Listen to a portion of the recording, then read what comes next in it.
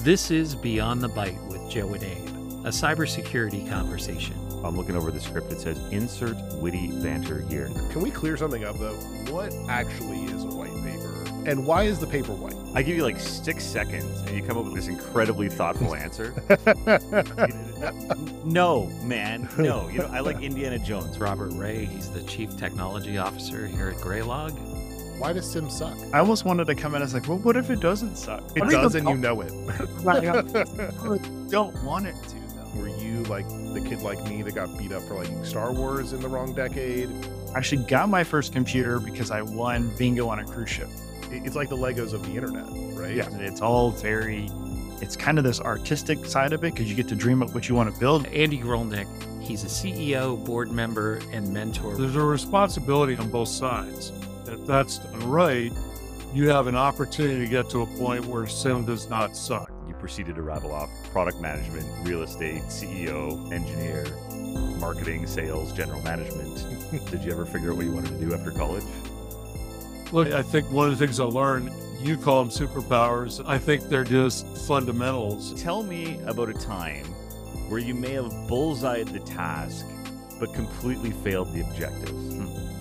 Great story, Joe. Let me tell you about mine. Rob Dickinson started Resurface, now Graylog API Security. Most SIMs that we have today are very well tuned for the network, but the problem is that really the threat vectors are starting to change.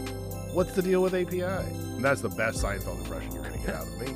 We were really looking at those cases where the application was failing. The app was typically up and running. It was just doing the wrong thing.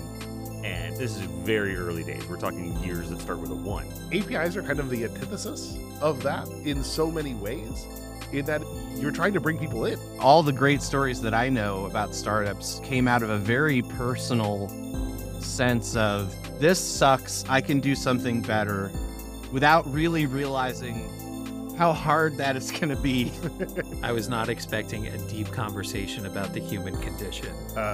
If you are a security professional wondering how you can get developers to care about security, maybe you need to be asking yourself, how can you care about development more? Kimber Spradlin's the Chief Marketing Officer of Graylog. They're advertising that their solution is like a one-stop shop, right? And I think your perspective is really timely in that we're seeing these major companies being brought down left and right. We're not supposed to dox anyone's age, but the moment you say Lotus 1, 2, 3, it starts getting hard, Kimber. I know. I'm going to throw acronyms at this crowd. They are definitely going to have to go look up for sure. I like the idea of this push-pull between the open source and kind of the thoughtfulness of leadership. Yeah, no, it is a tough balance for sure. But if we're going to show leadership in this space, then we need subject matter experts on staff.